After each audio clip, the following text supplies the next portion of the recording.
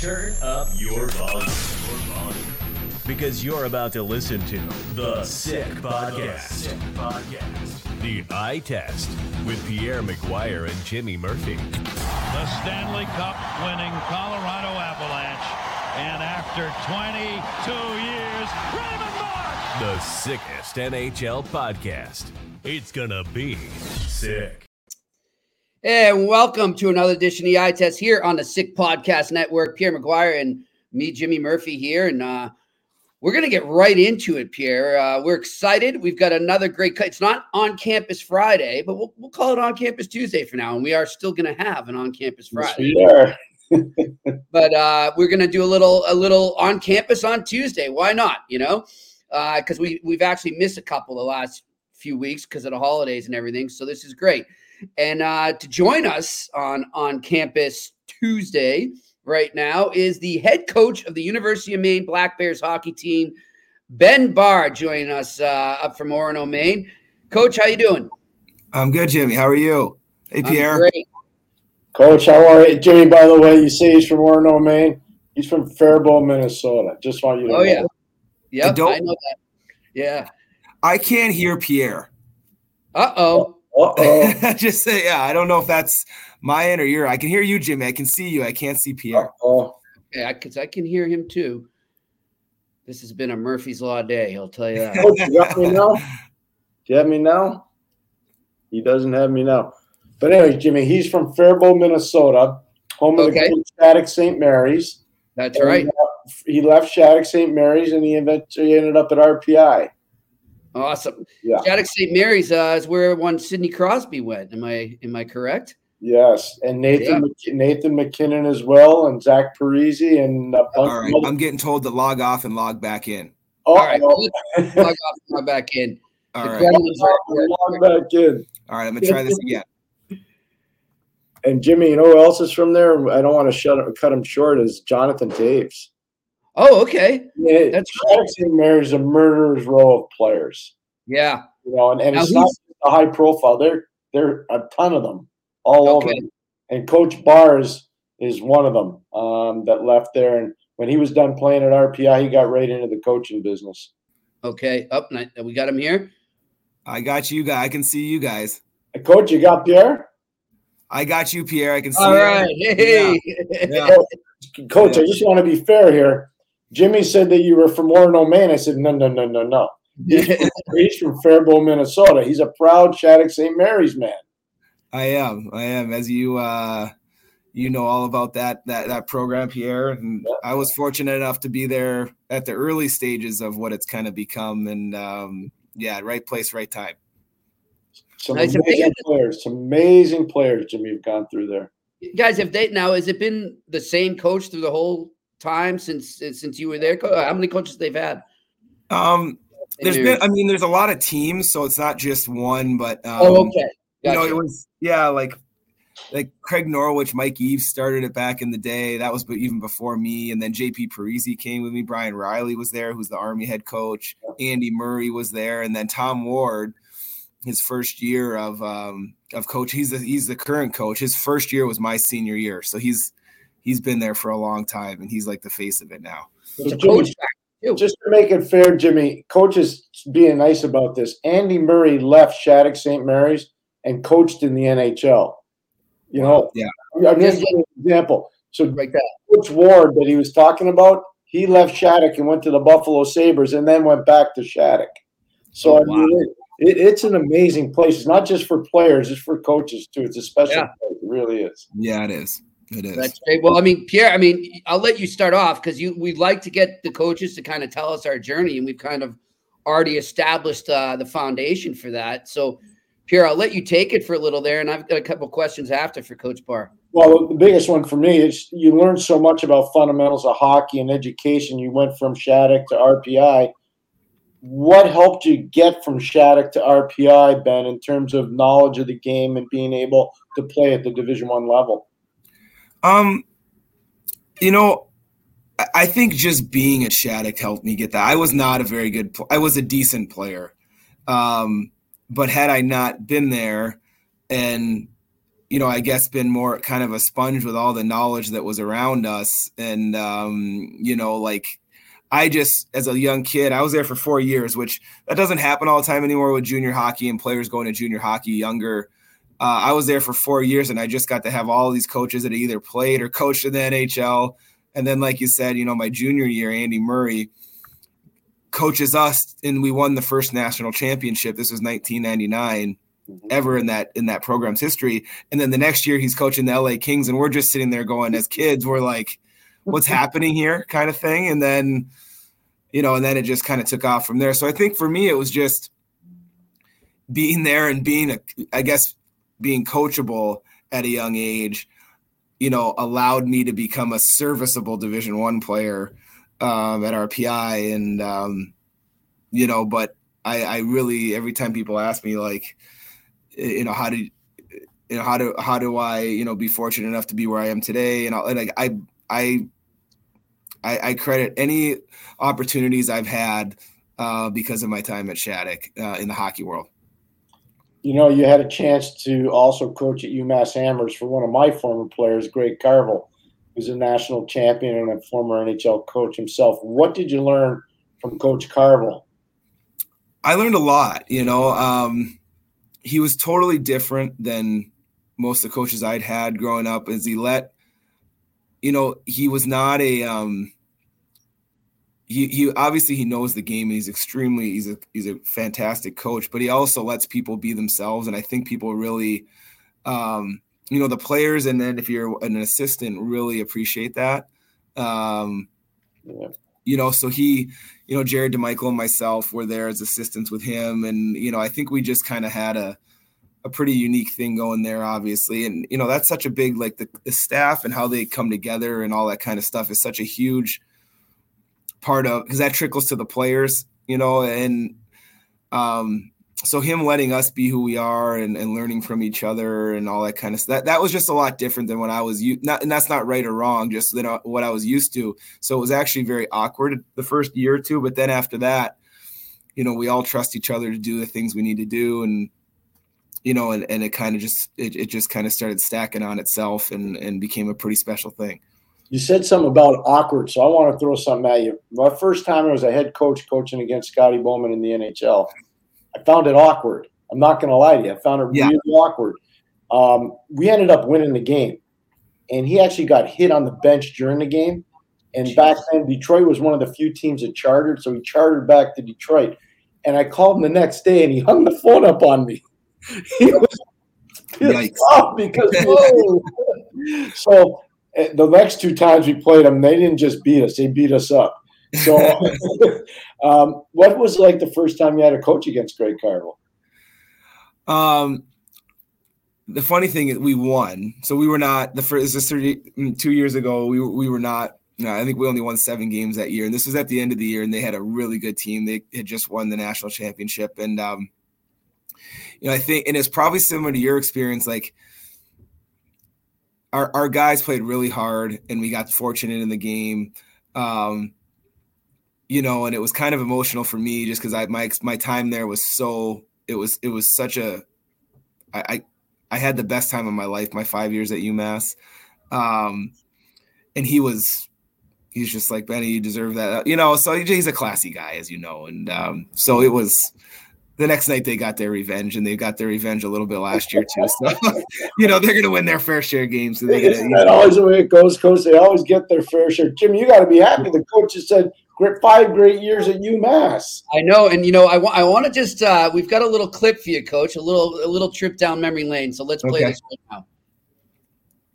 The UMass clip, guys. If we got 8 seconds to go. Krannila, redirection, bouncing behind the net. Save. Watch out! Watch out! UMass are national champions!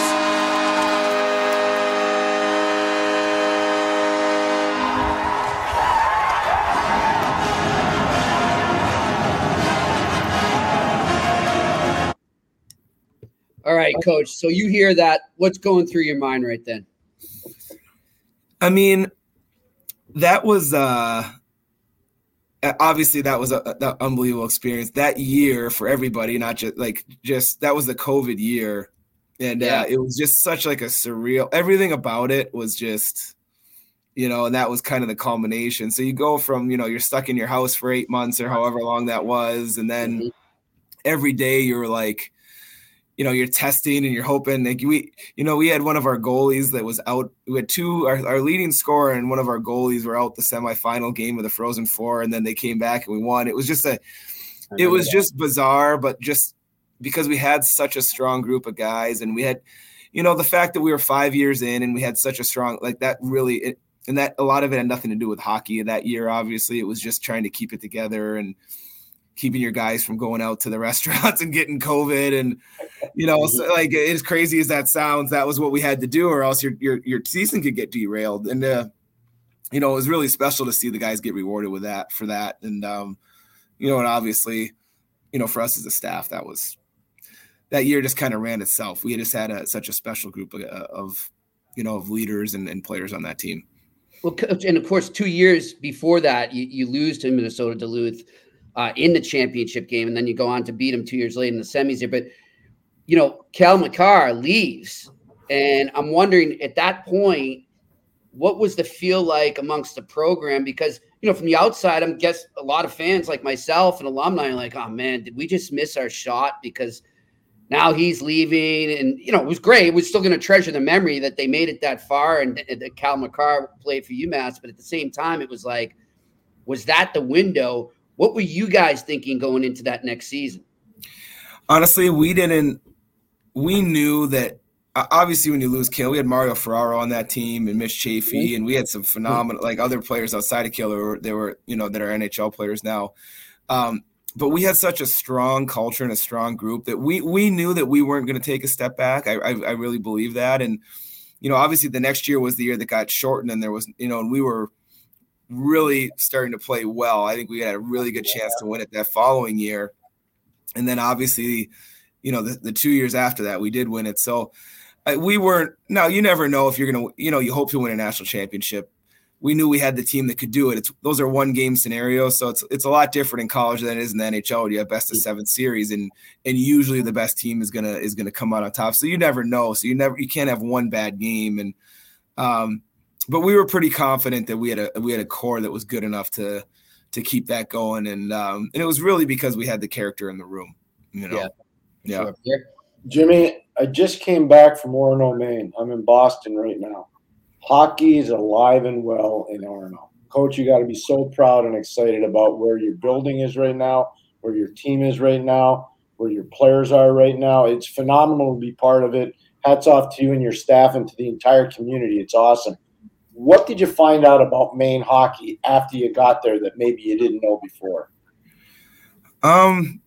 Really good question. I think the one thing, I've been through these experiences where, I've just been super fortunate to, I started at Union, Providence, UMass, and Western Michigan, where like, I don't want, you're kind of going through a building phase, and it takes a little while in college. It doesn't happen overnight. I guess it can a little bit more so now with the new rules, but in our reality, so I knew what that part of it was like, having gone through, going into a program that's struggling and building it, hopefully over the course of 2 or 3 years.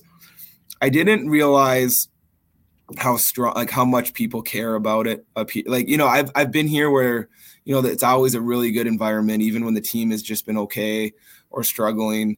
That was the one thing I probably wasn't prepared for, is just like, as a first-time head coach, handling all the media stuff. Like, cause that comes with it, like no matter where you are, but every market's a little bit different.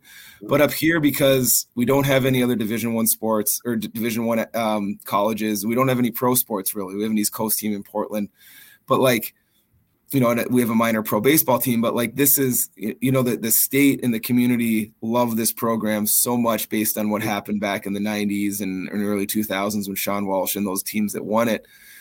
I think that was a real learning experience for me, managing that emotionally as you go through, knowing like, hey, it's going to be a tough year to start. And I was mentally prepared for that, having gone through it. The other side, I wasn't mentally prepared for, 3,000 or 4,000 people watching that every night. USOP here a lot, it's now it's really obviously it's caught fire again because, the team's got a little better and the people are really excited about it. But even when our team wasn't, like, it was still a pretty good environment because, it's the people, the community cares about this team so much, which is a credit to what happened a long time ago, obviously, and the people and the players that came before us.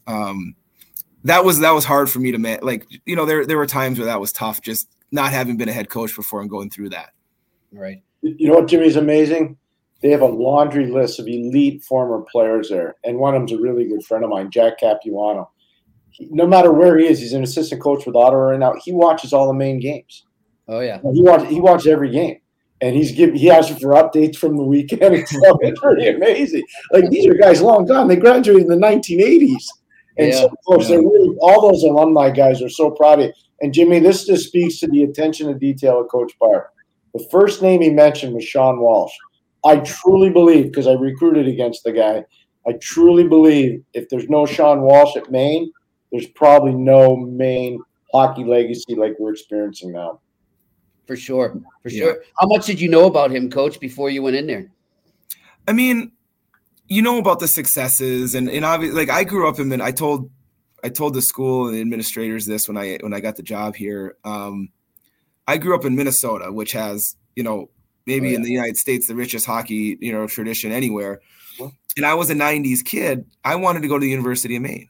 Like that. And that's with the Gophers, and I grew up in, my family was in Duluth before they moved to Faribault. I grew up a Bulldog fan. St. Cloud. All these schools. I want to go to the University of Maine because that was the heyday of, and I could watch that on, I think it was Midwest Sports Network or whatever. You get to watch the NCAA tournament every year as a young kid. So, like, of course that is why, we are so fortunate to have, what you saw last weekend, Pierre, like that, it's not because of, what we're doing today. It's because of what happened, 20, 30 years ago. And it's a special place. And that's why this program is going to be dangerous. I'm just telling you, in a good way. Their fans have so much to be excited about because they do respect the legacy and tradition that was created before them. I have a lot of respect for that. Speaking of last weekend when Pierre was there, I want to play some clips here right here. You guys saw quite a barn burner, eh? So let's go to these clips right now. Off his stick by Chabrier. Poisson didn't clear. Chorsky stop. Rebound. Score! Anderson at the right point. Turned it over. Breakaway short-handed. It's Friel. He scores! Thomas Friel has scored twice in 21 seconds, and we're tied. Brazil tapping at the puck. Scholey. Good stick handles here. Scholey scores! Sully Scholey with a highlight reel play. We're tied again. All right. So first I'm going to go to Coach Barr here, and then I'll go to former Coach McGuire here. When you're a coach in a game like that, what's it like for you on the bench? Because I know the fans love it, the players can love it, but for coaches, a seesaw game like that can be a little nerve-wracking, eh? Yeah, it was a really unique weekend for us. And I talked to Pierre about this the other day after I didn't know he was up here. I wish I would have seen him and we'd had a chance to talk. But, for us, like the first game, it was actually a very even game. And I thought we might've played better the second night than we did the first night. But the first night, again, the puck goes in for you. And then the second night, 3 quick ones go in for them. And it didn't feel at the end of that weekend on Saturday, it felt like, oh man, that was tough. And I don't think we played that well. And, as a coach, you're on the bench, sometimes the feeling, and then you watch it back and it's a totally different feeling. And, and that's a credit to Cole. I mean, they played extremely hard. We didn't have much free ice at all.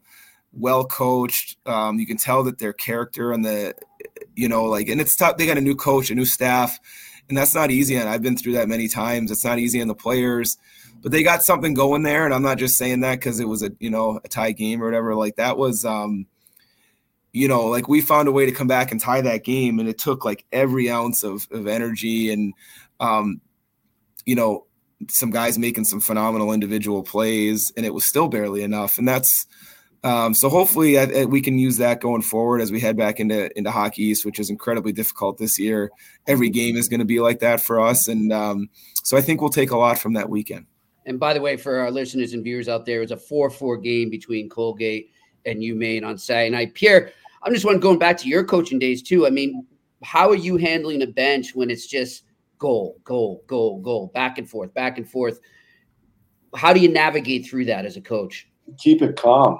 You know, the players will take care of the rest. You just got to keep it calm and kind of police everything, the emotions on the bench. But the more frantic you get, the more frantic they get. The more out of control they get. That's not a good thing. That's a bad thing. Hockey's a game of mistakes, so you try to limit them. And one of the ways of doing that is just calming everything down on that. There's sometimes when you got to get emotional. Coach Barr could speak to that, Jimmy. I mean, guys need a kick in the derriere every now and then. But more times than not, you're just trying to calm it down. You really don't have to say much. That's where you hope your players kind of police the bench, but sometimes you have to. The one thing that really impressed me about Maine this weekend was how determined they were to take away space. That was probably one of the hardest weekends for Colgate this entire year, just because of the way Maine presented a game plan to take away their speed. Colgate's a really fast team, as Coach knows, and I thought Maine did a really nice job trying to take away their speed. Yeah, we have a team that can our team works hard, and I think we have to, a big part of that is when, that when a guy changes direction on you, as you know, Pierre, like, are you just going to swing back in the neutral zone, or are you going to stop and go with them? And, I thought they did a good job of that. And I thought we did a good job. There wasn't a lot of ice out there. And it almost had every college hockey game has sort of a playoff feel because there's not that many. We don't play as many games, obviously, as the professional teams do. So, but it really, especially that Saturday night, really felt that was, yeah. I've had so many people, Coach, NHL people call me or text me saying that was one of the best games they've seen all year. It was really special. Yeah, it was. And then the saves, like both goalies made unbelievable saves in overtime. And, so it was so it was a wild game. I got to ask you, because Jimmy's here, you've got two of the high-flying freshmen in the country right now in the Nadeaus, Josh and Bradley Nadeau. They came from, obviously, the Maritimes, but they played junior in Penticton. How good are they? They're obviously fantastic players. They're excellent hockey players. And then together they're even better. And that's like really unique for me. I've coached brothers before, and but they have some sort of bond where, they score goals and you're just like, okay, like that's, you just kind of laugh, and where they're trying things that, like, you'd probably be angry at most of your players for trying, but you let it, it actually works for them like half the time or even more than that. So you're like, so it's a unique experience as a coach having guys like that. But they're extremely humble, their whole family, they're just humble people. And they're helping us with it. Like, when you go, and we actually had this with Cale McCarr at UMass, Pierre, you saw that, and Jimmy, he wasn't committed. He was committed to the previous staff when we got there, and he wanted to do something special. And, these boys are kind of similar to that, where they actually, their families, they're from a couple hours away from here. They want to help this program turn around because they remember what it was like. And, they wanted to play college hockey because of what the University of Maine teams were, back when they had it run, and that's, they actually understand that, and they want to be a part of that, which makes this thing, pretty special. It means more than just the hockey part of it to them and their family, which, we're fortunate to be here at this time to be part of that. And, we just have to kind of be stewards of it rather than, hopefully not screw it up, Pierre, that reminds me yesterday. Remember when we were talking about pro teams and how important it is for teams to make sure that the current players appreciate the past and the tradition of their organizations. Was that one of your focuses too when you took over the job? It really wasn't, Jimmy, but like it has to. Like I knew stuff outside. I'm really good friends with Jim Montgomery, so he was a big part of me getting this job. I started as a volunteer. He was an assistant at RPI where I went the year I started volunteering. So I had a connection with him, obviously, and he was on the committee here. So, I know how deep the roots run for this program and stuff, but I didn't. You don't know until you're there living it. Right. You just really don't know. I mean, I'm sure it's been the same for you, Pierre, as a coach. You know the major history markers of every program, and some go back way longer than others. But like the longer you hear and the more you learn about it, it's just like, I mean, what had to happen for that to happen in the 90s and early 2000s? Like, it's really amazing because this isn't a school where all of a sudden there's just money falling off the trees and, this is a smaller community. So what happened up there was so special.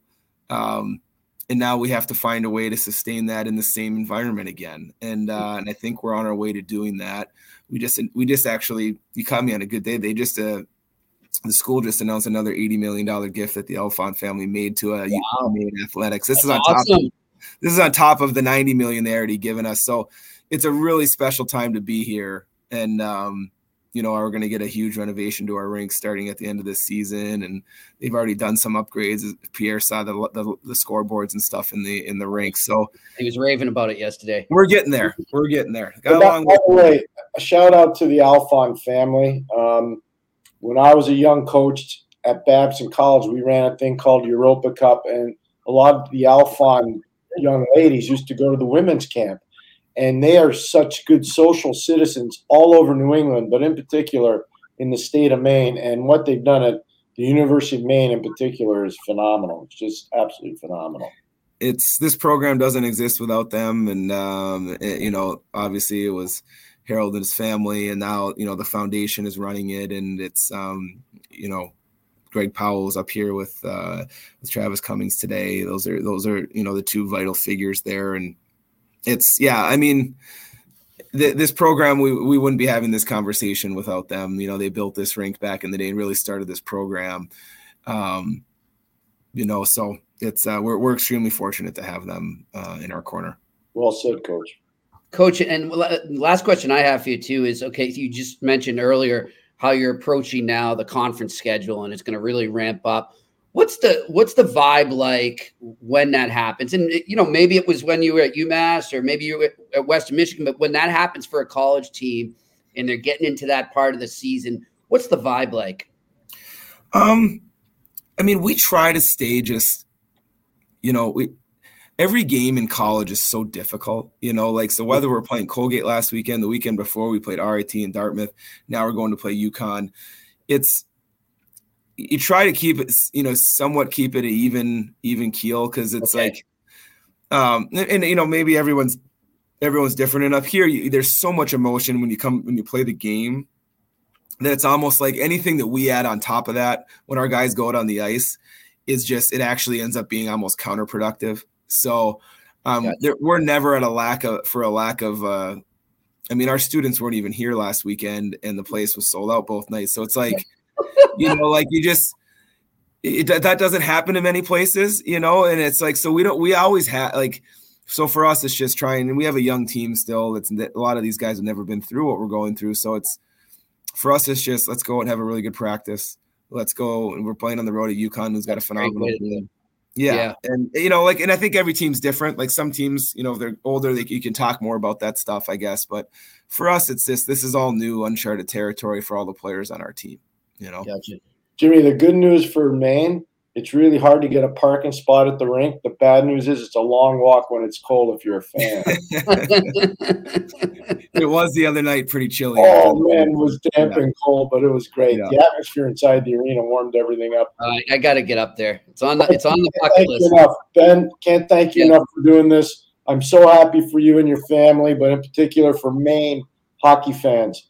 What you've done there, it takes me back to when I was coaching at St. Lawrence, and we used to play at the Dexter Shoe Classic in that rink. And when Sean Walsh was running it with Jay Leach, and I'm just so happy for you. I know how far you've had to travel to get there, it's a tremendous story. You deserve a lot of credit. Way to go. Thanks, Pierre. That means a ton. And, I appreciate you guys having me on. And, if you guys ever make it back up here, just please let me know. And I'll be there. Don't worry. I'll take care of you. I'm getting up there for sure. Okay. Yeah. Thanks, guys. I appreciate it. Thanks for 2021 at UMass, Coach. Perfect. No worries. Have a good one. That's Coach Ben Barr, the University of Maine, joining us here on the eye test on a special edition of On Campus on a Tuesday here on the Sick Podcast Network. Pierre, it's a good guy. I like him a lot. He's got it. Trust me, he's got it going his head on straight. Those fans are fortunate to have him there, because I know a couple schools had talked to him before he actually got the job at Maine. And for whatever reason, he didn't get those jobs. And those schools now are looking at themselves going, I can't believe we didn't hire this guy. I talked to Greg Carvel a lot, as you know, and he told me a long time ago, this guy's going to do a real good job wherever he lands. And I can tell you firsthand, I was there last weekend for 3 days, and the environment for hockey in Orono is off the charts. Now, Pierre, I want to ask you, because this analogy keeps coming up in my head. Have you ever been to Green Bay for a Packers game? Yeah, not for a game, but I've been to Green Bay. Yeah. So you understand what it's like there, because, there's nothing else other than the Packers there. Yeah. Is that it? Now, I'm not trying to compare a pro and a college situation, no. Just in terms of how he was talking about how much it means to the community there and the culture. And is it a similar thing there where, this is our own, this is our team. It's not, like you're in a big city. This is our team. Yeah, no, I think there's a lot to that. I coached in an environment like that. I remember when Clarkson in Potsdam was huge, and we were in Canton, 10 miles away at St. Lawrence. And I'm telling you right now, back in the day, St. Lawrence and Clarkson were two of the better teams in the country back in the late 80s. And the rivalry was unbelievably intense. Like, it was cuckoo crazy. And it's because people in Canton loved St. Lawrence, and people in Potsdam loved Clarkson. And it's the same thing in Orono. And that's where they are right now. And Ben's got it back. He brought them back from where they were. And I could see it from last year when they played at Colgate to this year when Colgate played there. That Maine team is a top 5 team in the country. And they're going to make some waves this year. They will. They're a really good team. They've been climbing up the pairwise fast. Well, they were number 1 pairwise going into last weekend, and after the weekend, they ended up being 3. I was going to say 3, Still, it's pretty good pairwise. Yeah. All right, Pierre. Well, let's transition to some NHL talk. In a player that Coach Barr will have to coach against and has coached against. Yes. Last night, shockwaves through the NHL as the Flyers trade a top prospect, Cutter Gauthier, who we've spoken about and you've raved about and really hyped up here. And he's lived up to every bit of that hype so far, whether it's for the Eagles or Team USA at the World Juniors. Gets dealt to the Anaheim Ducks for defenseman Jamie Drysdale and a second-round pick. And Pierre, first off, just the hockey side of it that was shocking. But I think what we've discussed off air and has kind of stunned us a bit is the aftermath, the fallout from it has just been, kind of out of control with what's going on. And, I'm going to come right out and say it, Pierre, that for those who haven't been paying attention, the Flyers, whether it's been, John Tortorella, the coach, Daniel Briere, the GM, Keith Jones, is he Vice President of Hockey Operations? Yeah, President of Hockey Operations, or the owner, Daniel Lafferty. I mean, it's been this unified, I don't want to say trashing, but I mean, like a unified making it clear to the public that this is all on Gauthier and he didn't want to be here and how dare he not want to play for us. And, I haven't heard anything from the Gauthier side yet. There's tons of rumors flying around, and it's just they've sort of incited this hatred against the kid. And I got to be honest, I'm a little stunned. I love and respect all those guys that I just mentioned. We've talked ad nauseum about John Tortorella. I think he's doing a great job. I like him as a coach, and I told you I like him as a person. I'm a little stunned at the way they've handled this, Pierre. I got to say that, to be honest. So I try to do a lot of thinking about this. So since I found out last night, like everybody else, and I was as stunned as everybody else, especially with Gauthier coming off the World Junior that he did, and Jamie Drysdale being as injured as he was last year, and then to start the season injured again. So when I saw that, I was like, okay, something's not right here. And I've made a lot of calls. I've tried to do a lot of research, but I also have tried to do a lot of thinking. And one of the things that's interesting, if you think about it, you've had, in recent history, Jimmy Vesey, who was a draft pick of the Nashville Predators, went to Harvard University. He didn't sign there. Nashville didn't beat him up. He eventually signed with the New York Rangers. Justin Schultz was at the University of Wisconsin, played in a playoff series against Colorado College, lost. Anaheim, the team that had drafted him, was actually in Denver to play, and they thought he was going to turn pro and sign with them, and he decides not to show up at the rink, and he signs with Edmonton. And he didn't get trashed, right, Jimmy? He didn't get trashed. And then I remember Matt Cater, who I think has done a magnificent job with his clients, but in particular, Adam Fox. People forget Adam Fox was drafted by Calgary. Cater let him talk to Calgary. Didn't work out. They traded him to Carolina. Didn't work out. They still communicated, and then traded him to New York Rangers, where he's happy now. And he's obviously won a Norris Trophy and had success. I don't know, and you don't know, and nobody else knows what actually took place between Cutter Gauthier and the Philadelphia Flyers. I'm going to take the Flyers at their word and say that the player refused to speak to them. But his agent is Kurt Overhart. And he's not a neophyte. He's got a lot of experience in this business, a lot, and with a lot of big name clients. So something, I think this is a story, Jimmy, that I think we're going to find out a lot more as we go along. Yep. All right. Well, just for those who haven't heard, let's play the series of clips here. We've got Briere, Tortorella, Jones, and then Neon. Let's play them right now, just so our listeners and viewers can understand what we're talking about here. Go back to him not wanting to come to camp in the summer? It does. And the reason why we didn't want to say anything was not to hide anything from our great fans. It was to try to protect the kid. We were hoping that at some point he would change his mind. I mean, he had already changed his mind. He looked at us at the draft and told us he was built to be a Flyer, wanted to be a Flyer, and then a few months later told us that he didn't want to be a Flyer, didn't want to play for the Flyers. So in our mind at first, we said we have to protect him. We have to, because if he changes his mind again, and it's out there that he doesn't want to play, it's going to be tough for him to put the uniform on. But when we realized that they refused to talk to us, now it's been months, and he didn't want to be a Flyer, didn't want to be in Philadelphia, it was time to make it happen. It goes back, they told us when he came back from the World Championship last May, I believe. Why did he not want to be a Flyer? Why did he not want to be in Philadelphia? I don't know. We never got an answer.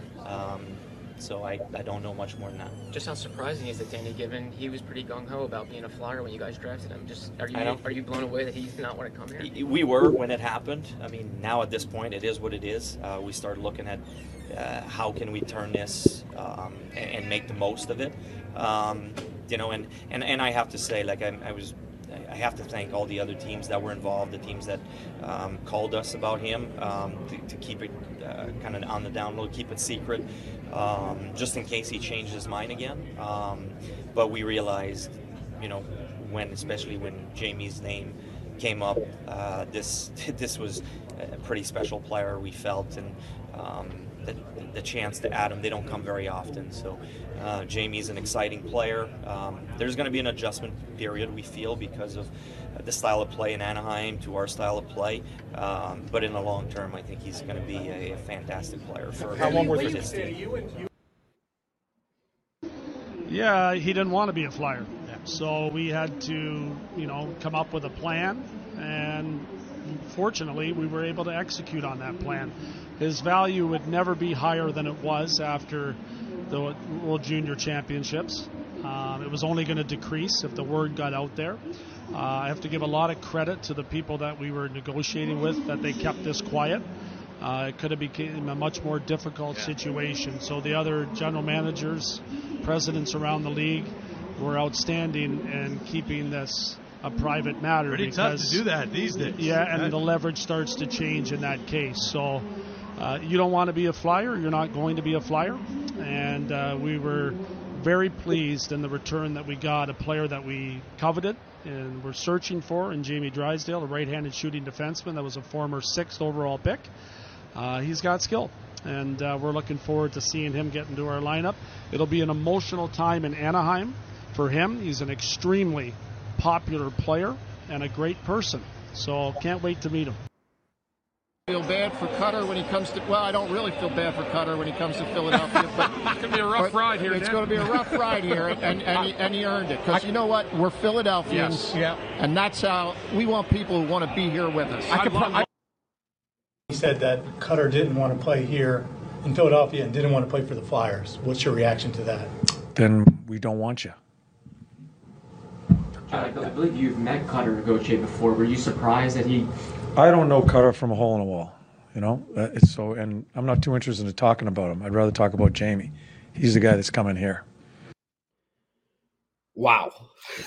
Well, you know what, though? I understand where they are, because they're trying to build a culture there. And I totally understand where Keith Jones is coming from. I totally understand. I thought that Danny Greer handled himself really well there. That's tough. He doesn't have a lot of experience dealing with that. I thought he did a good job. You know, the Flyers are trying to cultivate an image. This is an organization that during games from about 2004 to about 2008, on the billboard will put a thing up called "Vengeance Now." I mean, they try to create an atmosphere, which is great. That's their identity, and so they're basically saying, if you don't want to be part of us, we don't want nothing to do with you. We want nothing to do with you. So from their point of view, I get it. What was that the president? Whoever spoke about Daniel Hilferty, who's the owner and the chairman and CEO. Yeah, that I don't think was handled properly. No, I didn't like that. That's the one that got me the most, Pierre. The other stuff, I'm with you. I understand the other. And I heard them laughing. That wasn't funny, because when the kid does get to the rink, you never know what can happen. Yeah. I mean, we live in a crazy world. You know, Keith was very honest. He wasn't disingenuous. He said, I can't wait to meet him. He's never met him. Yeah. So he's going by reports, and good for him. He's telling the truth. I thought Daniel was great. And I understand John. John's got to deal with the players that he has, not the players that he doesn't have. So he's got to deal with Jamie Drysdale. So I get that too. So I thought all that stuff was handled really well. But I think there's more to this story. I really do, having kind of gone through a lot of it. And I just mentioned 3 cases: Jimmy Vesey, Justin Schultz, and Adam Fox. Those are 3 cases of college players that have basically gone through the same thing as what Cutter Gauthier is going through. So, Pierre, and I'm not sure if you're aware of the whole Kevin Hayes situation and what happened there, too. Well, that's a bunch of nonsense. That's internet fodder, and that's gross. Okay, and you understand now, because that, I don't know who the reporter was that started that rumor, and of course Hayes denied it right away. And he specifically called the Flyers. I think he called Briere or Jones. I'm not sure. He says, "Listen, I didn't tell this kid not to play for you guys. I have nothing to do with that." Yeah, no. But apparently now his family is getting death threats. No. People are saying now, "We're happy your brother died." And so I'm just using this right now as an example of why I think what the owner said was irresponsible, because there's people out there that aren't necessarily dealing with a full deck and take things a little too far. We've seen this all over sports, not just in Philly, not just in hockey, in any sport. You know, things can get a little too far, and you don't need to throw gasoline on a fire like that owner did. And that's the only issue I had there. It was, to me, irresponsible and inconsiderate. I get the whole pride about Philly. Like you said, you're dead on. But that's not a good scenario to create for when he does come back here. Hopefully by the time he does, the truth is out and the dust has settled and we don't have to worry about that. But, I just hope this kid doesn't need an extra security detail when he comes back to Philly. Yeah, no, he'll definitely need that, but that's okay. I've had players that have needed that. I've had players that have needed that in a lot of other cities besides Philly. Yeah. That's Did okay. one of them wear number 5 for the Penguins and come He into did. Boston? He did. He did. We had security at both ends of the hallway and at the elevator for a couple playoff games. So yes, that did happen. No, I agree with everything you just said, Jimmy. The one thing I would add too is, as much as there's so much attention on what the Flyers got, Drysdale's a really good player. I've known him since he was a little kid as a player, not as a person, as a player. He was tremendous. He's always been tremendous. I worry a little about his size, and I worry a little bit about his injuries. That being said, if he's 100% and that's all we can go on, he's a really good player. He kind of fits into what the Flyers need right now. On the other side, think about Anaheim. And I know you're tight with Coach Cronin, but think about this. Now you've got Trevor Zegras. Now you got Mason McTavish. Now you got Leo Carlson. And now you got Cutter Gauthier. Now, I'm not talking about all the other players. You got those 4 players. The middle. Get those 4 players. Wow. They're stacked. That changes the rules of the game. And you know what? It changes the rules pretty quickly for Anaheim. Now, obviously, Gauthier doesn't get there till the end of the year. But it changes the rules pretty quick. And let's not forget all the other prospects they got coming, Pierre. Well, they've got prospects in defense. They got prospects at That's why they can make the deal.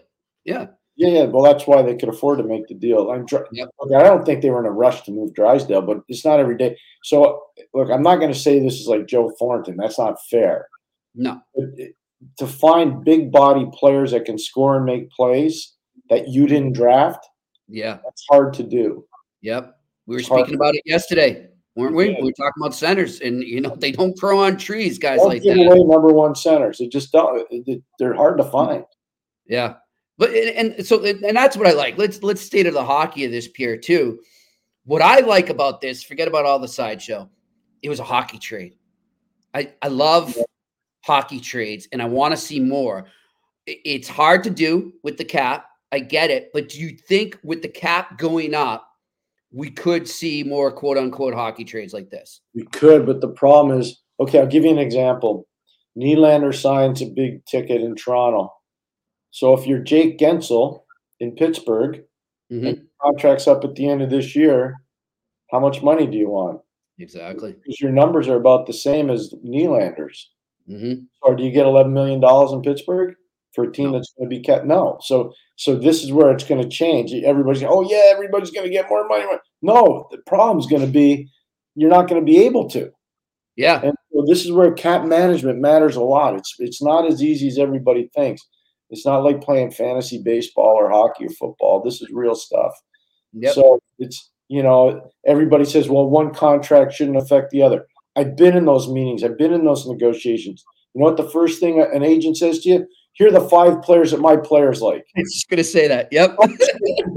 And then when you say, well, wait a second. And then you say to the agent, and I don't blame the agents. They have a job to do too. They have to fight for their constituents.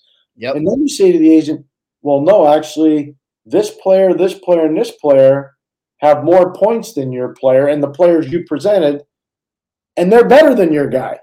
And they're like, well, no. And this is the line most of them use.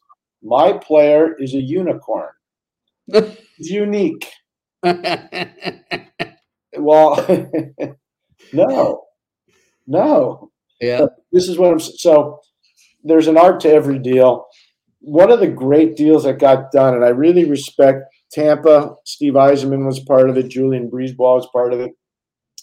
Donnie Meehan and Newport Sports were part of it. When they got the Stamkos deal done, nobody in hockey knew. They're talking about how they kept this trade quiet between Anaheim and Philadelphia and how they thanked the other teams that were interested. That was a classy move by the Flyers. I really appreciate that. I respect it a lot.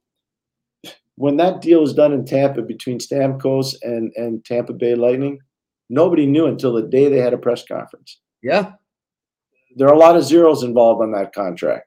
Yes. So there are a lot of people reading it and checking it and doing the due diligence. And so it can be done. You can do it. But all I'm going to say is that this is The deal was, I think, a solid hockey deal. I just wish we didn't have the vitriol around it because I don't think that's the way to do it. I agree. And by the way, too, I remember at that time when that deal was announced, pretty much the whole media had Stamkos already a Maple Leaf before. Yeah, for sure, 100%. He was going to Toronto. Oh, it was like ridiculous.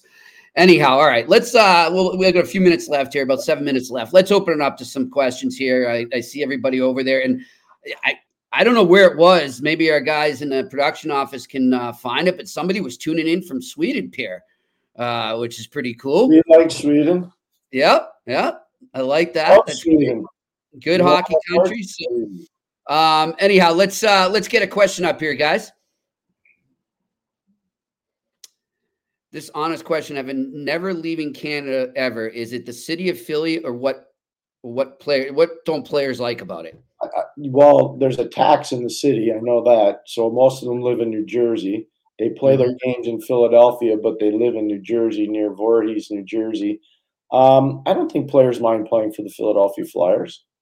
I think a lot of guys like playing for the Philadelphia Flyers.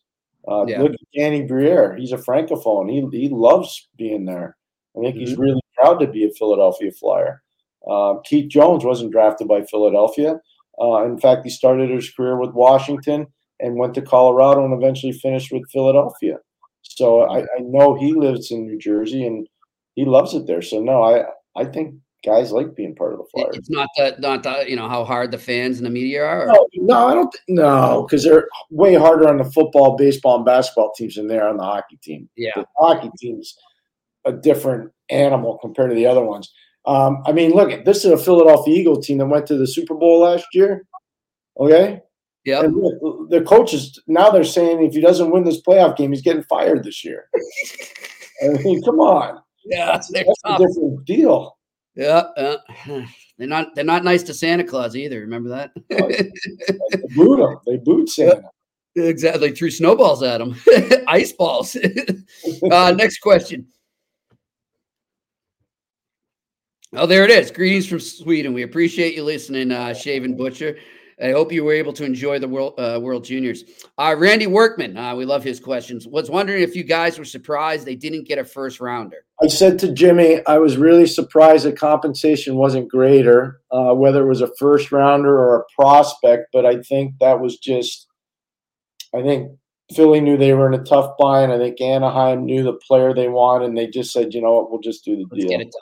Let's get it done. Yep. But I thought the compensation could have been greater for Philadelphia, but I also know it sure sounds like it was a deal done in good faith from both sides. That's what it sounds like. All right. Next question. All right. From Alex Evanovsky. What do you see wrong with the Lightning? All the talent, and they might miss the playoffs. They just look slow. Alex, Jimmy and I have been talking about this a lot. Yes. Well, Steven Stamkos is minus 19. That's not, but he's a point-a-game player. But it shows you that fatigue is a very real part of this. The goaltending doesn't look nearly as good. Even Vasilevsky doesn't look nearly as good, and we know about the injury situation. But this is what I'd like to present to everybody. Think about all the players gone. Coleman's in Calgary. Gord is in Seattle. Pierre-Edouard Bellemare is no longer there. You look, Patrick Maroon's in Minnesota. You keep going. You look at all the players. Alex Killorn is in Anaheim. Look at all the Ryan McDonough is in Nashville. Just every time I try to start another sentence, I come up with another player. The problem is they've lost so many guys. Ross Colton is in Colorado. You just start to look at it and you realize this is all cap related, unfortunately. And this is what you get. But they're still a very, very strong organization. They're life and death to make the playoffs. Jimmy, you agree? Yeah, for sure. And and we said yesterday we could see some surprising things by them at the deadline. For the first time in recent memory, they could be going in as sellers. Which I just think it's not because they're a bad team. I think it's just they've had issues with the cap and they've had to move guys out. That's all. It's just it happens. I didn't even bring up Barclay Goodrow. So there you go. I mean, there's another. Got him yesterday. Yep. And if not for nothing, Pierre, I think it flew under the radar a bit. Was the role, and I know he's a depth D man, a 6 or a 7, but he was well liked in the locker room. That's Zach Bogosian. He's gone too. Bogosian's gone, and Jan Ruda's gone. It's, you throw another player out, I'll throw another player out. That's what I'm saying. That's the roster of people they faced in Tampa. It's amazing. I feel badly for them, but that's the reality of the business. For sure. All right, next question. Knowing the current Canadians culture, would they have wanted Gauthier or want Zegras? What about Johnson from Columbus? Is he still available? Quickly, Pierre, before you answer this, I want to say, too, for those that don't know, and I don't know if you saw the report, Pierre, there's a report going around out of Philly that Kent Hughes turned a deal down for Cutter Gauthier. Philly wanted the 5th pick to supposedly preserve Mishkov, make sure that they were going to get him no matter what. They wanted to move into 5 so they have 5 and 7.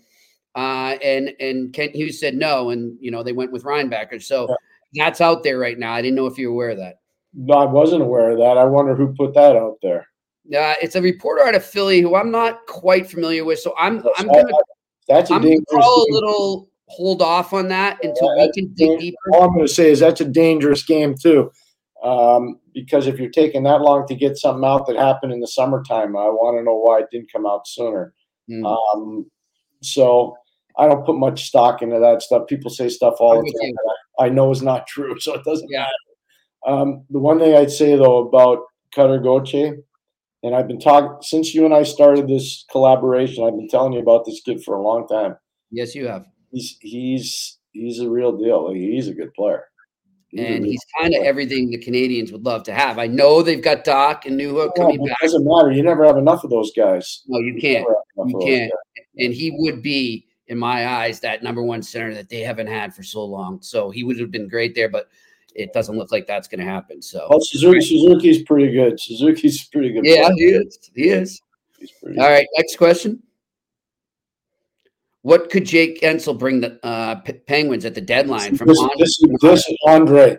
What a good question. Yes. It's a really good question, which we just talked about it. Yep. This Nylander contract has major ramifications for the Pittsburgh Penguins.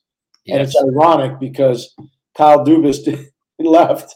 He got fired, and he's in Pittsburgh now. And now his old team may have thrown a dagger at him where it's going to be, I don't know if I'm going to be able to do this. Mm-hmm. Unless Gensel's prepared to give a little bit of a hometown discount. But what could they get for him? It depends on what the value is established on players that don't have existing contracts past this year. Because every year that changes the fluctuation of the value of the player. Yeah. It's they're going to be we talk about Tampa. They're going to be a very interesting team to watch at the deadline, Pierre. Well, they could go either way. Pittsburgh's got a big game coming up. They're playing against Pittsburgh West. They're playing against Mark Friedman, Teddy Bluger, Sam Rafferty, Ian Cole, Casey DeSmith, Jimmy Rutherford, Patrick Alvin, Rick Tocchet, Mike Yeo, Sergei Gonchar. That's 10 people in Vancouver that are Pittsburgh connected. They're playing them on Thursday. Yeah. And, hey, by the way, kudos to Vancouver and to Rick Tocchet for going in. They're in the what I like to call the New York Metro Triangle there. Yeah. And so far, they're 2 for 2, beating the Rangers and the Devils on back-to-back night. Or actually, no, they were one day in between, but still. Wow. That was a statement win by not – and here's the thing too, Pierre. I want to say this out there because a lot of people are like, well, we'll find out if Vancouver's real. Vancouver's for real. Like, get that through. Okay, they're for real. They're legit. No, they're for real. Elias Pettersson's for real. JT Miller's for real. Brock Besser's got 25 or 26 goals. He's for real. Not going away. He's got a chance to win the Norris Trophy. Yep. I mean, they've got some stuff going on there right now, which is really good. But so I want to see the columns, and we like to stress only positive energy on this show. Mm-hmm. But one thing about being positive is admitting you're wrong. So for all the people that wrote all the dirt about Rick Tocchet not being able to coach, I want to see the retractions. Yeah. I don't know, guys, back in the studio, do we have any crickets noise back there? No. All right, next question. Oh, that bothered me a lot. Like, okay, I'm biased. A good friend of mine, I coached him and I won with him, and that bothered me a lot. But really Pierre, and Russ Conway always taught me this. Admit when you're wrong, and it goes a long way. people remember those because it's rare that people do it these days. So, for those who said that, just come on. It's not the end of the world. You're wrong. Say it, move on, learn. And that's that, all right. Next question. Yeah, I saw this one. I don't really want to touch on this. I don't know enough about it. I don't know enough about it. Yeah, I don't, and I understand you being curious, Mark. Yeah. And obviously, it's in the back of a lot of Bruins fans' minds right now. But I've kind of tried to stay away from that because I just don't know the details right now. All I know though is what's going on with the Bruins, and we can talk about that maybe tomorrow too, because there's some stuff. We don't have time today, Pierre, but I know you and I were talking about that game against Colorado last night, and man, that's hockey. That's big time. That was awesome. That was awesome, and I think that the Bruins can learn a lot from that too, and we'll get into that tomorrow. I think there were a lot of good lessons to take. I agree. You know what? Who else can learn something? Colorado can learn something too. Yeah, for sure. Because they got a real good team. They got some things to fix though. They do. I'm wondering about what they do in goal. I'm just telling you, I'm wondering what they do in goal. Yep. And it's funny because we hear about all the goalie trade talk that we've heard to this point. I don't hear them anywhere. Nobody talks about that. No. And they could be an X factor in that goalie trade market. So we'll get into that tomorrow. So if you guys out there have some questions about that, or you're curious about Colorado and Boston, we are going to focus on that tomorrow. All right, let's take one last question here, guys. If Real Deal Prime, if Torch wanted Cutter to do a drill, Cutter's response would be no. Yeah, I don't know how that would go. I don't know about that. By the way, one of the first guests we had on this show was Greg Brown. He's a coach at Boston College. Mm-hmm. Coached in the NHL. He's been a head coach in the USHL. He's played professionally in the NHL. He's played professionally in Europe. He's played in the Olympic. He's got a wealth of experience. He's a tremendous friend to the show. He has never had a problem with Cutter Gauthier. I haven't heard any problems from any coach. Yeah. Yeah. And also too, and I would think, obviously Greg Brown, his family, his advisors, Cutter's advisors, he's not going to be playing for any, as you like to call Shrinking Violet and Greg Cronin. He's like the new wave John Tortorella. So, I don't think he's going to try and get out of Anaheim. I like you said, let the dust settle. The truth will come out itself. There's a lot of stuff. I think there's a lot of moving parts in this thing. Yeah. The one thing I would say, though, and I mean this is for the younger people that do listen, if you have a chance to be a pro hockey player, I think it's really important to maintain communication. It really is. Mm. And I understand there's a lot of pressure from agents. I understand there's a lot of outside pressure from families and things. But I think it's really important to maintain decorum. If somebody calls you, you don't hang up on them.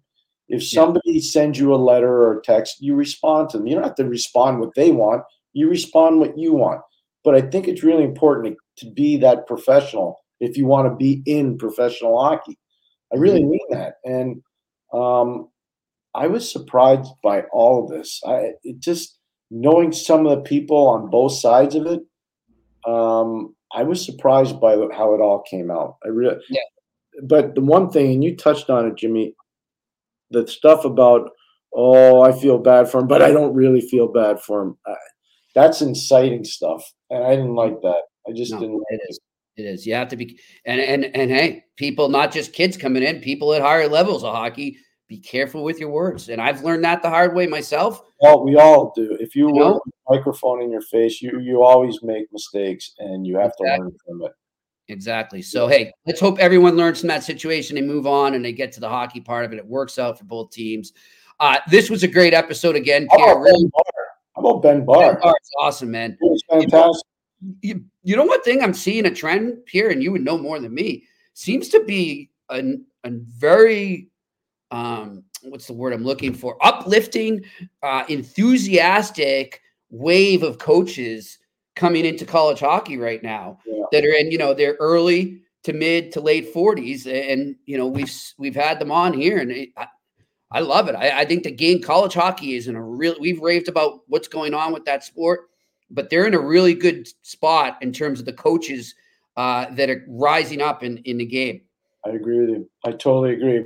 Speaking of college hockey tonight, I'm going to watch Northeastern against BU. So awesome. A little Macklin Celebrini, a little Luke Tuck, a little Lane Hudson. I'll give you a little report tomorrow. All right. Is that at Aganis or at Matthews?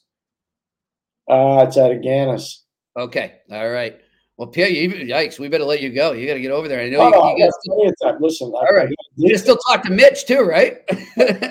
By the way, I had a great time, Chris, today. So I was on that podcast. Jimmy, you know what I do for dates? I'm taking Mrs. McGuire with me to go watch the game. Oh, that's awesome. I imagine that Mrs. McGuire has a pretty good hockey brain in her right now after being married to you, I would think. She says I get too intense. So she's a cerebral, you're the emotional, eh? Oh, I don't know about that. All right, that's for a whole nother topic, maybe not on air. Oh, that's good. And hey, we see the love coming in there. We appreciate it, guys. Chad, Alex, Mark, Randy, we appreciate all your compliments coming in. We're really enjoying this. And Pierre, we have another on campus on Friday. You want to tell everybody about that? Jimmy Madigan, the former head coach, the former player, the former assistant coach, and the current athletic director at Northeastern University will be joining us Friday. And he would have probably joined us earlier this week, Jimmy, but he's out collecting some money for this. He's out working. That's part of the job. That's part of the job. Got him in a part of the world where there's a lot of sunshine. That's all I'll say. All right. Well, good for him. He's working the alumni networks. That's what he's doing right now. Good for him. Good for him. Well, listen, everybody, big slate of hockey in the NHL tonight. And as Pierre said, he's going to catch a nice college hockey game as well. All you guys out there, enjoy the hockey. And Pierre and I will talk to you tomorrow on the iTest on the Sick Podcast Network. And that's a wrap. Hope you don't miss us too much until next time. Follow the iTest with Pierre McGuire and Jimmy Murphy on YouTube, Facebook, Google Play, and Apple Podcasts.